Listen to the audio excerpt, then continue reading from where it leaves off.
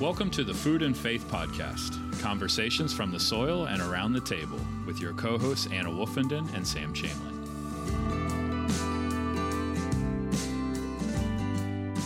We're glad to be bringing you our next installment in our Ecotones of the Spirit series. Our conversation today is with Victoria Luers, who is a Wild Church pastor in Bellingham, Washington, and the convener for the Wild Church Network. The Wild Church Network is an emerging movement of churches from the Christ tradition who worship outside of buildings, connecting directly with the holy in and through the natural world. Victoria also is the guide and co-founder of the Seminary of the Wild, a Wild Church training program, and the director of the Sacred Ground Initiative, a network and container for an emerging movement of spiritual ecological practitioners. We are thrilled to be having a conversation with Victoria today. She has been leading Wild Church sessions here at Ecotones of the Spirit, and we're glad to steal her away for a conversation with all of you. We are pleased to be joined this evening. We don't do a lot of night podcasts. We are pleased to be joined this evening by Victoria Luers of Church of the Wild and the Church of the Wild Network. And I was sharing before I hit record that my first introduction to Church of the Wild was actually being here at Warren Wilson College for Bread in the Wilderness, the intensive in 2016, if I remember correct. And I remember just this guy was leading worship talking about doing church outdoors all the time. And I was like, that sounds like a really odd idea, but a really intriguing one. And so I've been following Steve for a little while, but I'm so excited to hear a little bit more about how one church or a group of churches has blossomed into a network of support for one another and collaboration. And so Victoria, thank you so much for coming on. I know it's been a long day, so thanks for making some time here this evening worries. To talk about Church of the Wild Network. Happy. And we're going to start how we always start these interviews, which is to ask about your geography. What is the land that shapes you, and also maybe what are some of the ways that land has shaped the Wild Church Network? I would think this is a question that could be particularly, or it's always appropriate because it's very evident its appropriateness in your work.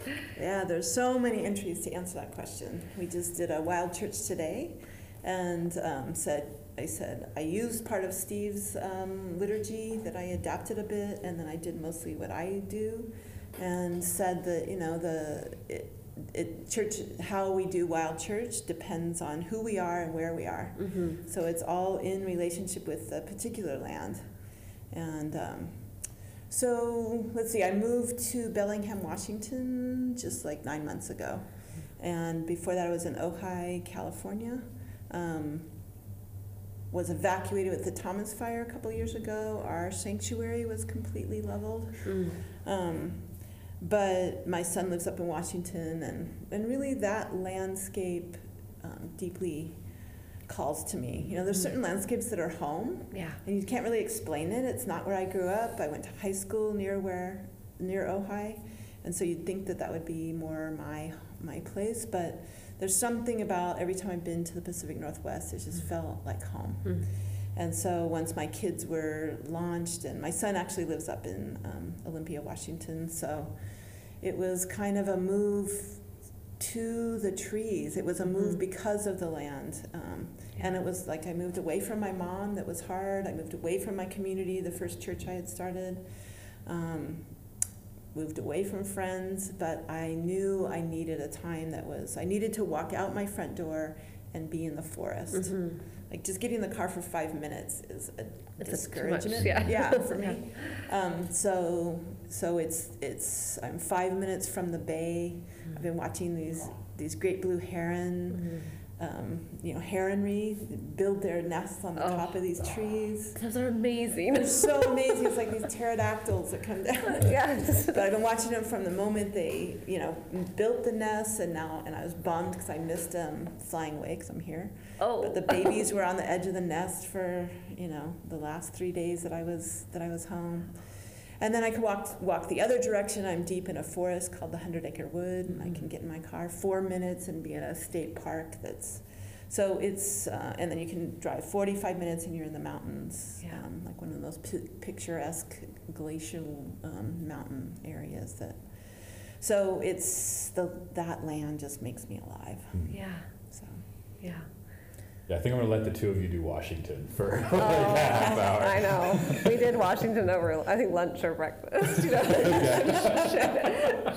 I'm drooling as you're describing my heart home and my childhood home landscape of Northwest Washington. So, the herons and the water and the trees. Yeah.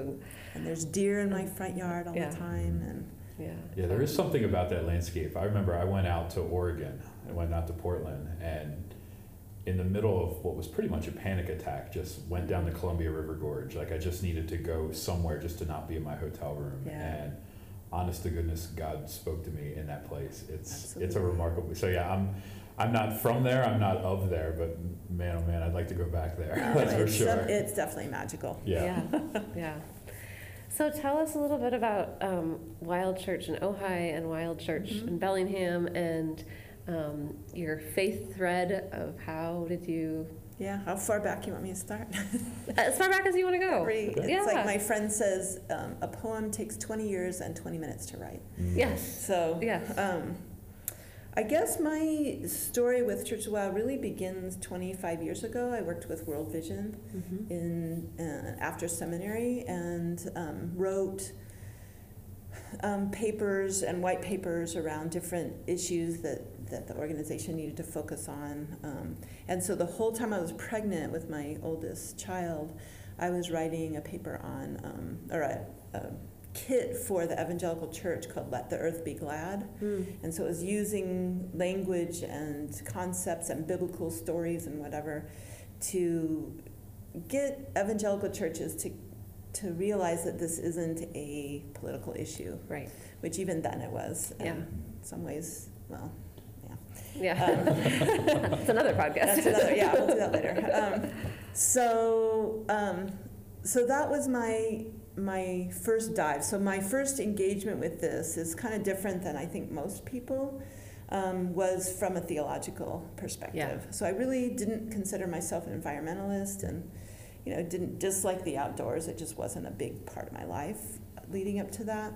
And then I sort of fast forward to when my son grew and he was 12 years old, and I showed him Inconvenient Truth. And I had already put away all of my books and all of my environmental stuff, and I'll never go back to this because I was a stay-at-home mom for a while.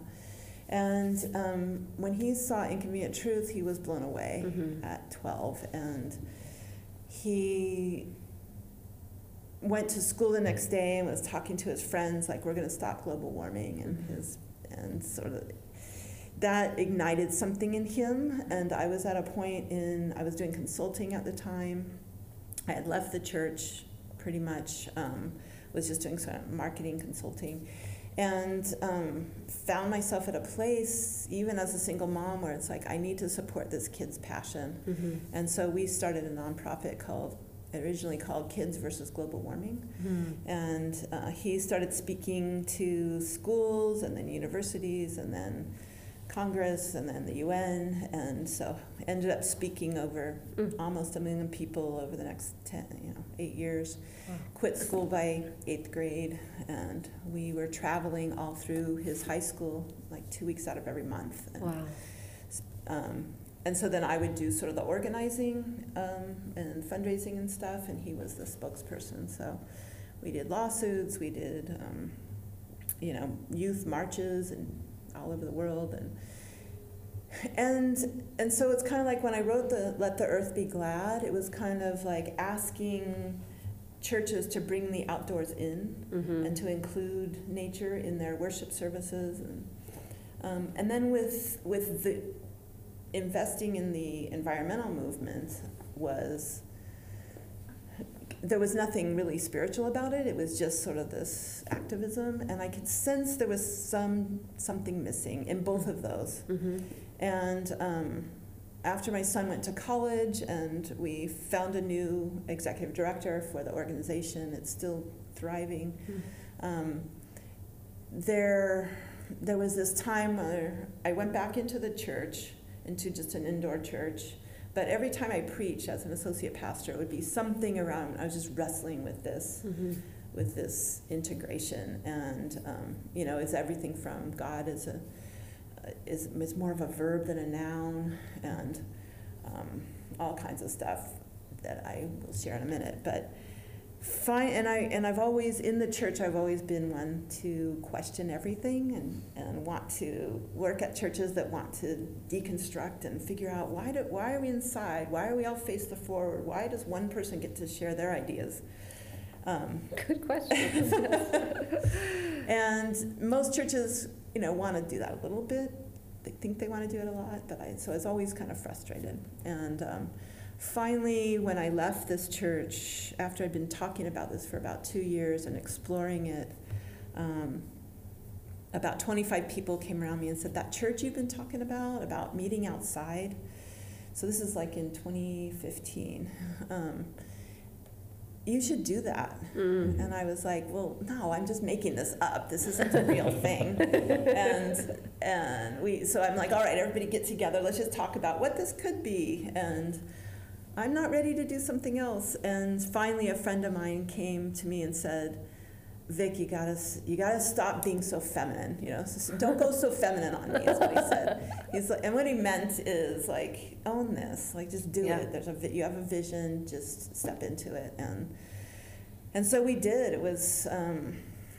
I originally called it The Conversation, Oh High Church of the Wild, because the pivotal moment for me, again theologically, was when I discovered that up until the 4th century, the primary way of translating John 1 through 4, the word logos, was with a Latin word that meant conversation.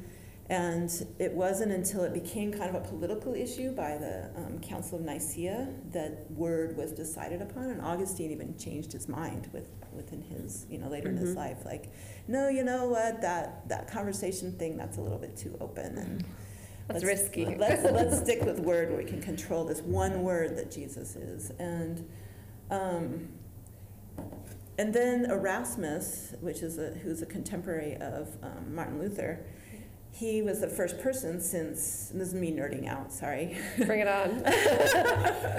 I love it. He was the first person since the Vulgate to even look at the original documents and all of his translations. And he was like this super scholastic, refused to take money from academics or from patrons. And every one of his 25 translations used the word meaning conversation, not word. And then the Council of Trent, right after he died, was like, no way with that, and burned all of his copies and said Vulgate only. Wow. And what's interesting is it's never really, there's no translations that use this. But just listen to how it changes everything, and think about it in terms of like quantum physics, who's discovered that at the center of everything is not a noun, it's a verb, it's a conversation. It's an exchange, it's a relationship. And that connecting all things is a relationship. Wow. And so when you think about it in that way, like in the beginning was the conversation. And the conversation was with God. And the conversation was God. That'll preach. What? I mean, that blew it's just like, it blew the whole worldview. And it's like, okay, this is the core of it. And so learning a conversation, so if we believe that Christ is in and imbued in all things, it's kind of moving from that transcendence of God into the immanence of God, and that Christ is in all things. And like taking that seriously, that the Christ who is in you is having a conversation with the Christ in me, and that interaction is God, is an experience of God. And if all things isn't just all people, and it specifically does not say all people, right? Then having a conversation with trees and brother and sister creatures that most indigenous earth-based religions had zero problem with, right? And our more Western empire colonizing religions did have a problem with. Yes. It's kind of like it's reclaiming something I think is important to our Judeo-Christian heritage. So I don't feel like I feel like it's a reformation. I feel like it's a reconnection with who we are, rather than like, oh, this is a trendy new, like, spiritual but not religious. We're reaching out to kind of a boutique church idea. Right, where it's like, yeah, we just go outside. Right, we go outside. So Isn't that cool? You guys can have ploy. drums and, you know. Right. Yeah. Or the cultural appropriation of indigenous peoples. Exactly. Right. But it's really identifying with our own heritage and our own indigeneity. Yeah. Which we all have if we go back far enough, you know. Yeah. Like Native indigenous people were not cut off, even though we tried. But they've been able to reclaim it much easier. A lot of us whose families and whose have been within the colonized Christianity for generations are more cut off from it. But it's still part of our heritage. Yeah. Will you dig a little deeper with that? Because I think something that's come up a lot in our conversations at this gathering, it's been about like heritage and where you come from and belonging and the land you belong to. And I know that a number of different conversations I and others have expressed, for those of us who are, European descent and have like a part of this Christian trajectory and are like white Americans today, right. Struggle to find what does that even mean. Yeah. And something's just really awakened to me hearing you give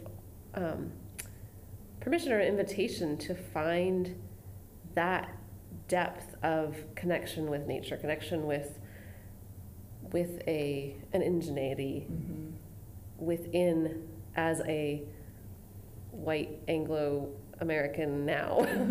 Right. Right, and there's a lot of ways to approach that. But the first thing that jumped into my mind is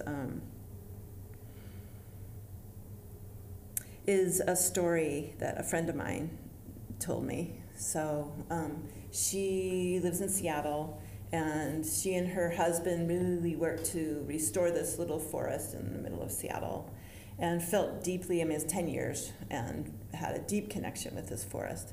And then she was walking with an indigenous friend of hers, and all of a sudden they stopped, and the friend just stopped and picked up this little piece of lichen and chewed on it, and she could hear the trees talking to her. And my friend's like, oh my God, I feel like this is my forest, and I don't have any right to say that I can't hear the trees like that. I don't have any right. And she felt just sort of that white guilt. Yeah. That you're talking about.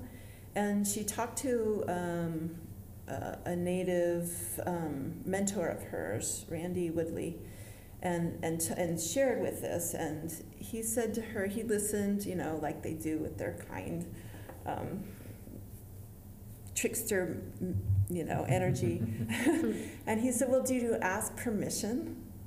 And she's like, what? And that's all he said. He's like, this isn't our land. This isn't. It's just not your land. It's the land is the land, and asking permission, we all belong. And so I think there is a way for all of us where we are to deeply connect with our watershed as spiritual practice and as authentic love and authentic kindred kind of relationship. And it was an awakening to just understand, my background, both sides of my family are pretty much all from Scotland and Ireland. And so that Celtic, so that's sort of more in our culture than, say, an Eastern European.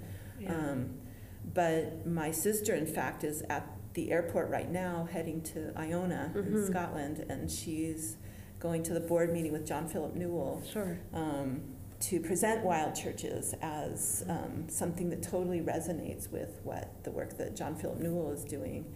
And so she's going to visit some ancestral lands and some ancestral places. So her wild church, she has a wild church in Virginia. Hers is very Celtic-y, and she's found a lot of that ancestral connection has been important for her. So I'm not suggesting everybody has to do that, but I think just it's sort of a way of addressing that appropriation. Right.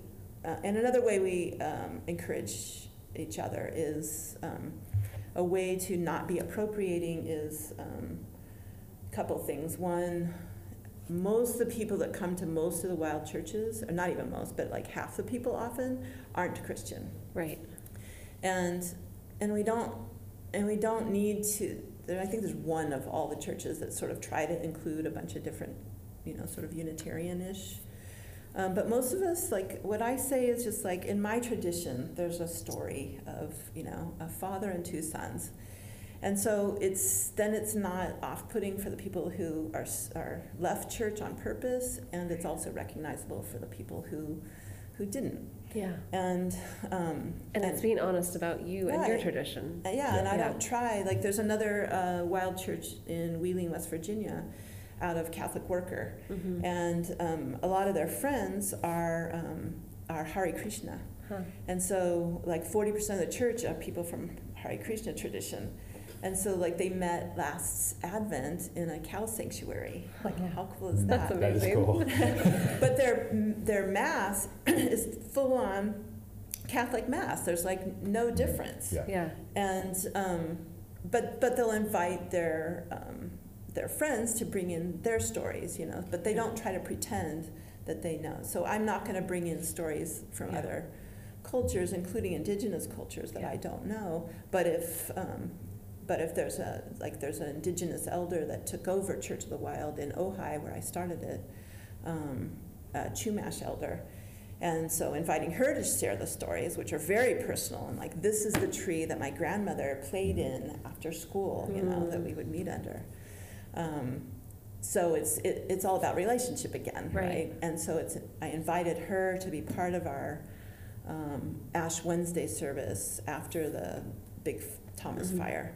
So Ash Wednesday was like 2 months after the fire was out, and there had been a lot of fundraisers and memorials and stuff for the people and the people in the property that were affected by the fires, but no talk in any of the articles about all of the millions and millions of creatures that had lost their lives in terror. I mean, it was terrifying. Yeah.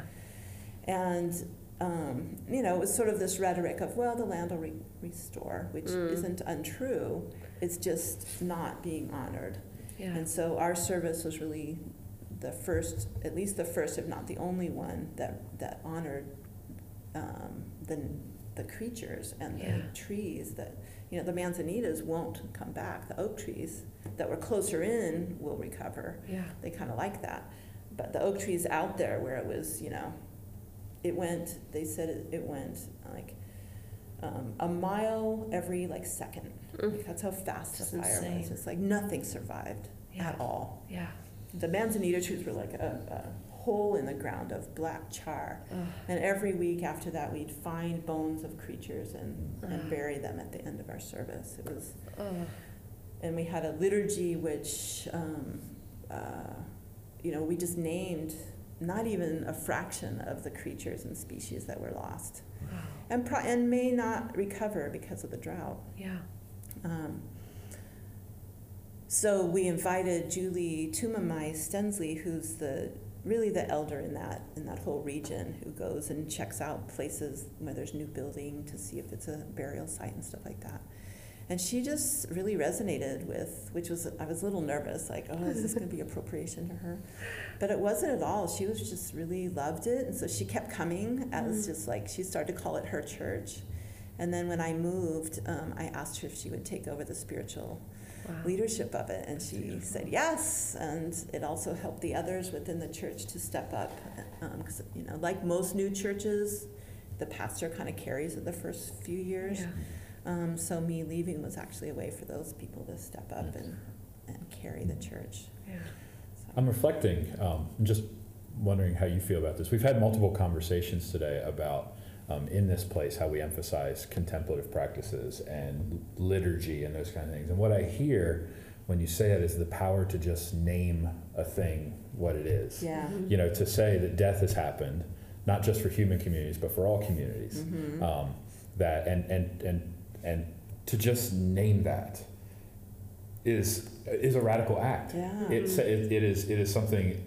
Maybe I don't mean to speak ill of other churches, but no other church actually bothered to say the names of creatures who had passed away. Yeah. Right. And so I'm reflecting on Church of the Wild as a place where that kind of liturgy, to name a larger reality, to name larger truths, it's a very prophetic step, it feels to me. Yeah, it feels that's part of that Reformation piece. Because another piece that's kind of a best practice is naming the watershed, naming the peoples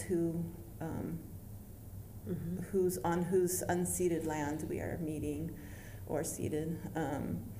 And naming, like when I led the Wild Church today, naming that there were 600 slaves here by 1860, and the rhetoric in, there was an article that just came out last year that was like in this region saying that there was like a mythology of like, well, there's no plantations here up in the mountains in Asheville, so there were no slaves. We don't have to deal with that, and it's not true. And so naming that and naming the unnamed people who the rocks remember, and just having that be part of the practice of this, that it's a it's true religion, religios, reconnection, with the land, with the peoples, and it's very interspiritual. So it's even, it's not pretending we're for everybody.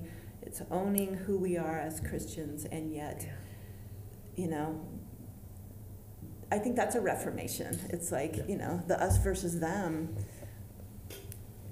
Yeah, I won't go into it, but you guys get it. You're nodding your heads. It's had its time. Right. Yeah. And the contemplation, the contemplative practice is an integral part of just about every Wild Church. Like, for me, it's 45 minutes of solo wandering is the center of the service. And so it's a long time. It's a long time. Yeah. And it's the blue jays and the trees and the clouds are the preachers. And then people come back and share their experience in kind of like counsel. And so it's not just the one person's story from the front. And it's, and the first time, it's funny, because I didn't really explain all this stuff the first time I held a Church of the Wild. I was just like, go talk to a rock for, a tree for 20 minutes. And everyone's like, are you kidding me? I feel like it's a hard sell. Everyone's like, okay, we trust you. And everyone came back to the circle saying, we need more time next time. Wow. Even without clear explanation. Right. Yeah. Could you walk us through, I know each Wild Church is different, but like if we came to Wild Church in Bellingham, like from when we got off our bike or out of our car or whatever, like will you just walk us through the experience? Yeah, and there is a diversity. Some churches are more liturgical and adapt the Episcopal liturgy or the Catholic liturgy. Some don't even adapt it, they just meet outside and work it from there. Some are very activist oriented. But it's interesting that a lot of people have a format like mine that I thought I made up. But a lot of people, we had our first Wild Church pastor gathering last week, and so we're sharing, and we know that because we've been meeting together, like I mentioned to you. We've been meeting together 3 years online. Yeah. And all of us just once a month on Zoom, and we just kind of share where we're at. And most people come in going, wait, I thought I was the only one doing this. Yeah. Like Steve thought he was the only one doing it. I thought I was the only one doing it, And so now there's more people who are hearing about us that are starting, but it's a work of the Spirit. Yes. The Spirit's going to spirit. Yeah. Anyway, what was the question again?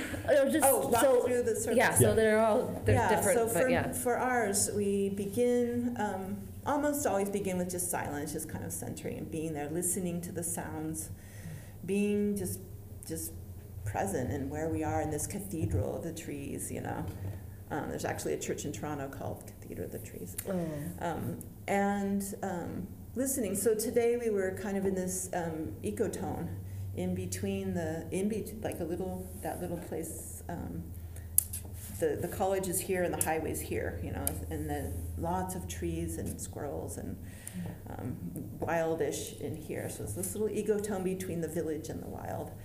And so listening to the cars and the dogs and the horses go by, And then there's usually some kind of invocation of the watershed, and that's where we honor the peoples as well as the creatures. And so we'll name some specific creatures and trees and mountains.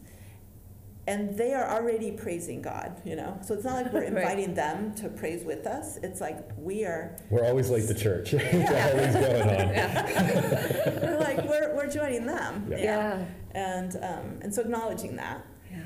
And then there's usually some kind of song. Some churches have drums, you know.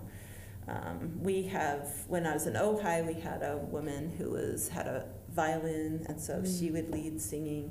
I don't sing, so when I brought there was another person in our church, John Slade, who wrote a beautiful song called God on the Inside, God on the Outside. And I brought a recording of that in honor of him, who he was killed in a car accident 1.5 years ago. So just hearing his name was a blessing, or his voice was a blessing today. And then there's usually, for me, I'll have some kind of, I call it an invitation. So today I was talking about conversation, and then there will be scriptures kind of woven into that, and stories, and usually poems. And sometimes we'll have responsive readings, and sometimes there's something printed so that we can do responsive readings. Sometimes I'll bring things and hand out to people. Sometimes I won't have any of that, and I'll just kind of offer an invitation for the wandering. And then there's always, like certain spiritual practices embedded in that, like crossing a threshold. When you find a threshold that makes you intentional about, I'm going to really open up, let go of my agenda, let go of my thoughts of what this should be, and step into a more enchanted relationship and open my imagination, and just kind of naming that too, that imagination's like this, that's only in your imagination. It's like this throwaway thing, when it's really a core part of who we are as humans and our role in the world, really. And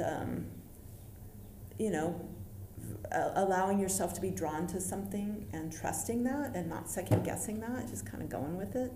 And then exploring this conversation of this sacred reciprocity, or this, this reality that Christ is in me and in this tree, and there's something real about it. And then recognizing that if you have that lens, and then you look at scripture and stories throughout both testaments, almost every single spiritual leader at a pivotal time of their leadership was sent into the wilderness. And we preachers tend to metaphorize that. Right. And turning into dark night of the soul and whatever, which it isn't not that. Right. But it is also, I kept wondering, but this actual wilderness, like what would happen? Why, when Jesus was sent out for 40 days and the animals and angels, took care of him, I think he was sent, what if he was sent out not to be, because it was like this dangerous, scary place, but what if he needed that support of the wilderness? It wasn't punishment. It wasn't punishment. And in the Old Testament, the word wilderness, midbar, means speaking. Wow. Yeah. Man, it's the best nerd podcast ever. I know. You have a real nerd voice for this one. But midbar, it's a derivative of dabar, which is, in midbar is the organ that speaks. And so going into wilderness, that encounter with the burning bush, going up to the mountain to pray, is not just like a quiet, pretty place. Right. That there's some actual encounter with the holy that happens in the wilderness, and we've been disconnected from that reality. And so to reclaim that and to really live deeply into that is really the core of the wild church movement.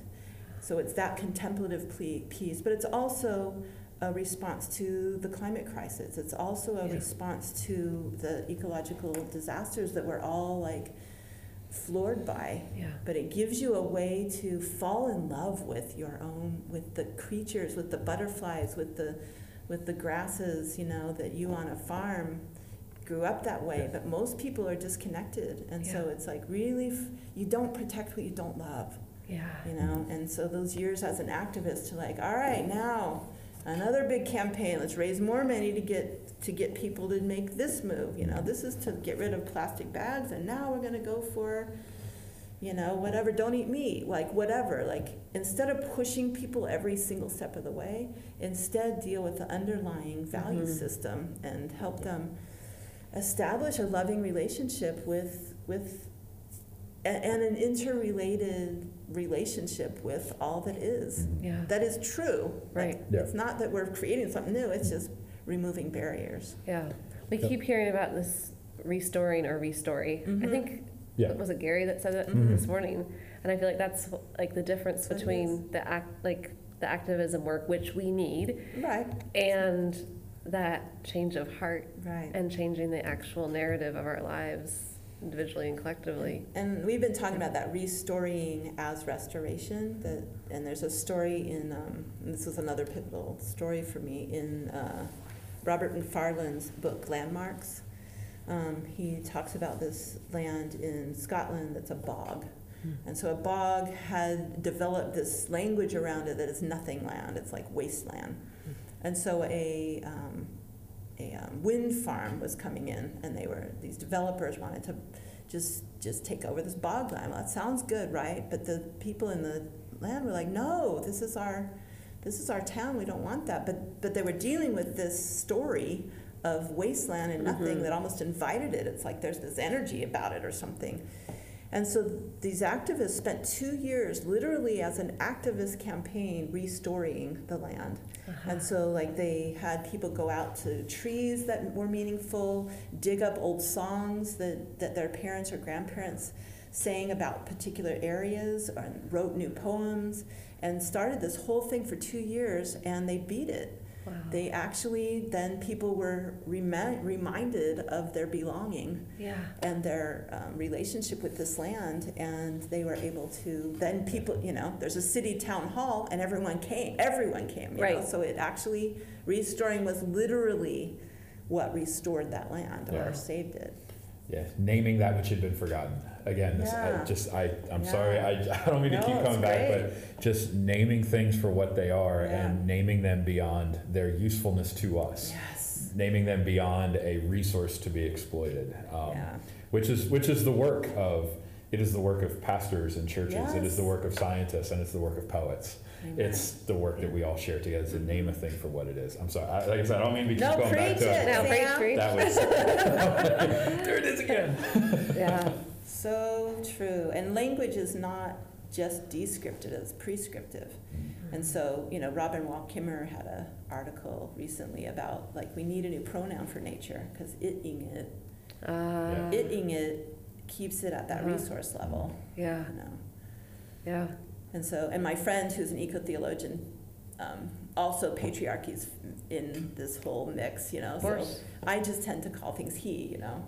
And she's helped me to shift that. Like, how do we know it's a he? Yeah. Why not call her a she? And, and it's funny because people go, or they. Yeah. People go, oh, how do you know that's a female bird or whatever? I'm like, well, how'd you know it wasn't? Right. Why didn't you ask me when I called him he? So it's interesting, just our language is so powerful.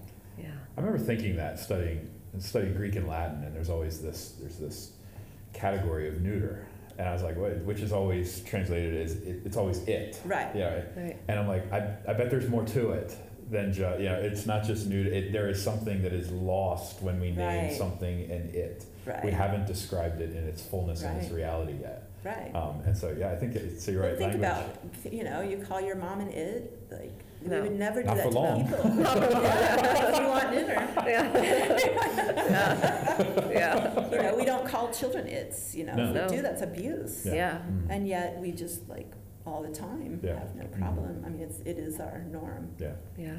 So just to say that there is there's the contemplative, but there's also the action. Yes. Yeah. So it's like, what are you going to do about that? And so churches all have different responses to that, but it is also rooted in the action and this is actually something we can do, not just changing the, sort of the soft story of change in the relationship, but that in that relationship, in that change relationship, then you have more energy to step up for your own, watershed lands. Yeah. So that's beautiful.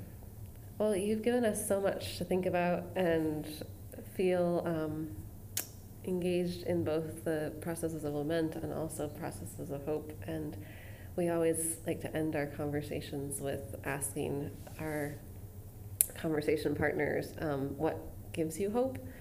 And we often talk about not hope in a way that is apart from lament and from struggle, but that hope that actually takes us through it. So you've already given me a lot of answers to this question already, but is there something integrated? Yes, which is beautiful. But is there something that you want to? Something that jumped to my mind was we were talking last week with this whole group of pastors. Like, there's usually one sermon, that most pastors preach their whole life, and like you sort of circle around it your whole life. And mine is always and mine has always been basically the Paschal mystery. The life, death, life. And since doing this work, deepening into the reality that it's not linear. Like, I know this with my brain, but now I'm like, know it with my body. That light, you look at any landscape, these beautiful trees out the window, that field is 50% dead. It's always in a cycle of composting and re-life and renewing life and becoming something new. And it's just given me hope that even like all of the challenges we face, even the climate crisis is involved in, it's like the death that we hate that's part of the renewal. And it's not to say, then it's okay, or we can like ignore it, or it isn't okay. Like, death isn't okay. My uncle is dying today. And it's not okay, but it's not okay. There's something about just accepting on a deep level that death is just part of love, that death is just part of life, and really deepening into that and experiencing it, and it gives me hope that the story is way bigger than what we're looking at. We're part of something much larger. Wow. That also will preach. Thank you so much, Victoria, for taking time. And thank you for convening the conversations around the Wild Church movement and sharing those stories. And if our listeners are interested in Wild Church, will you tell them where they can find things? Come to wildchurchnetwork.com. Excellent. And if they want to find your work and writing, or do you have anything else you want? There's a couple more. My main job is with a bigger kind of network called the Sacred Ground Initiative, that's Christian and other faiths and non-faiths, conservationists and indigenous peoples and all kinds of anyone who's doing ecological work or with a spiritual connection with the land itself, or doing spiritual work with an ecological connection with the land. And then there's a training program called Seminary of the Wild that's launching this summer. That's seminaryofthewild.com. The other one is sacredgroundinitiative.com. Perfect. And we'll have those in the show notes as well. Cool. Absolutely. Thank you so much. Thank you. It's been a joy to have you. Thank you for being here. Thanks so much. If you've enjoyed this podcast, we invite you to download the rest of our Ecotones of the Spirit series and to subscribe to the podcast to stay up to date on the conversations happening around food, health, and ecological well-being. Thanks for listening to the Food and Faith Podcast. Our collaborators are Wake Forest University School of Divinity, Plainsong Farm, the Garden Church, and the Keep and Till. And the music is by Paul Deemer. Follow along and keep up to date with the podcast on Facebook at Food and Faith Podcast, Twitter and Instagram at Food and Faith Pod, or on our website at foodandfaithpodcast.org.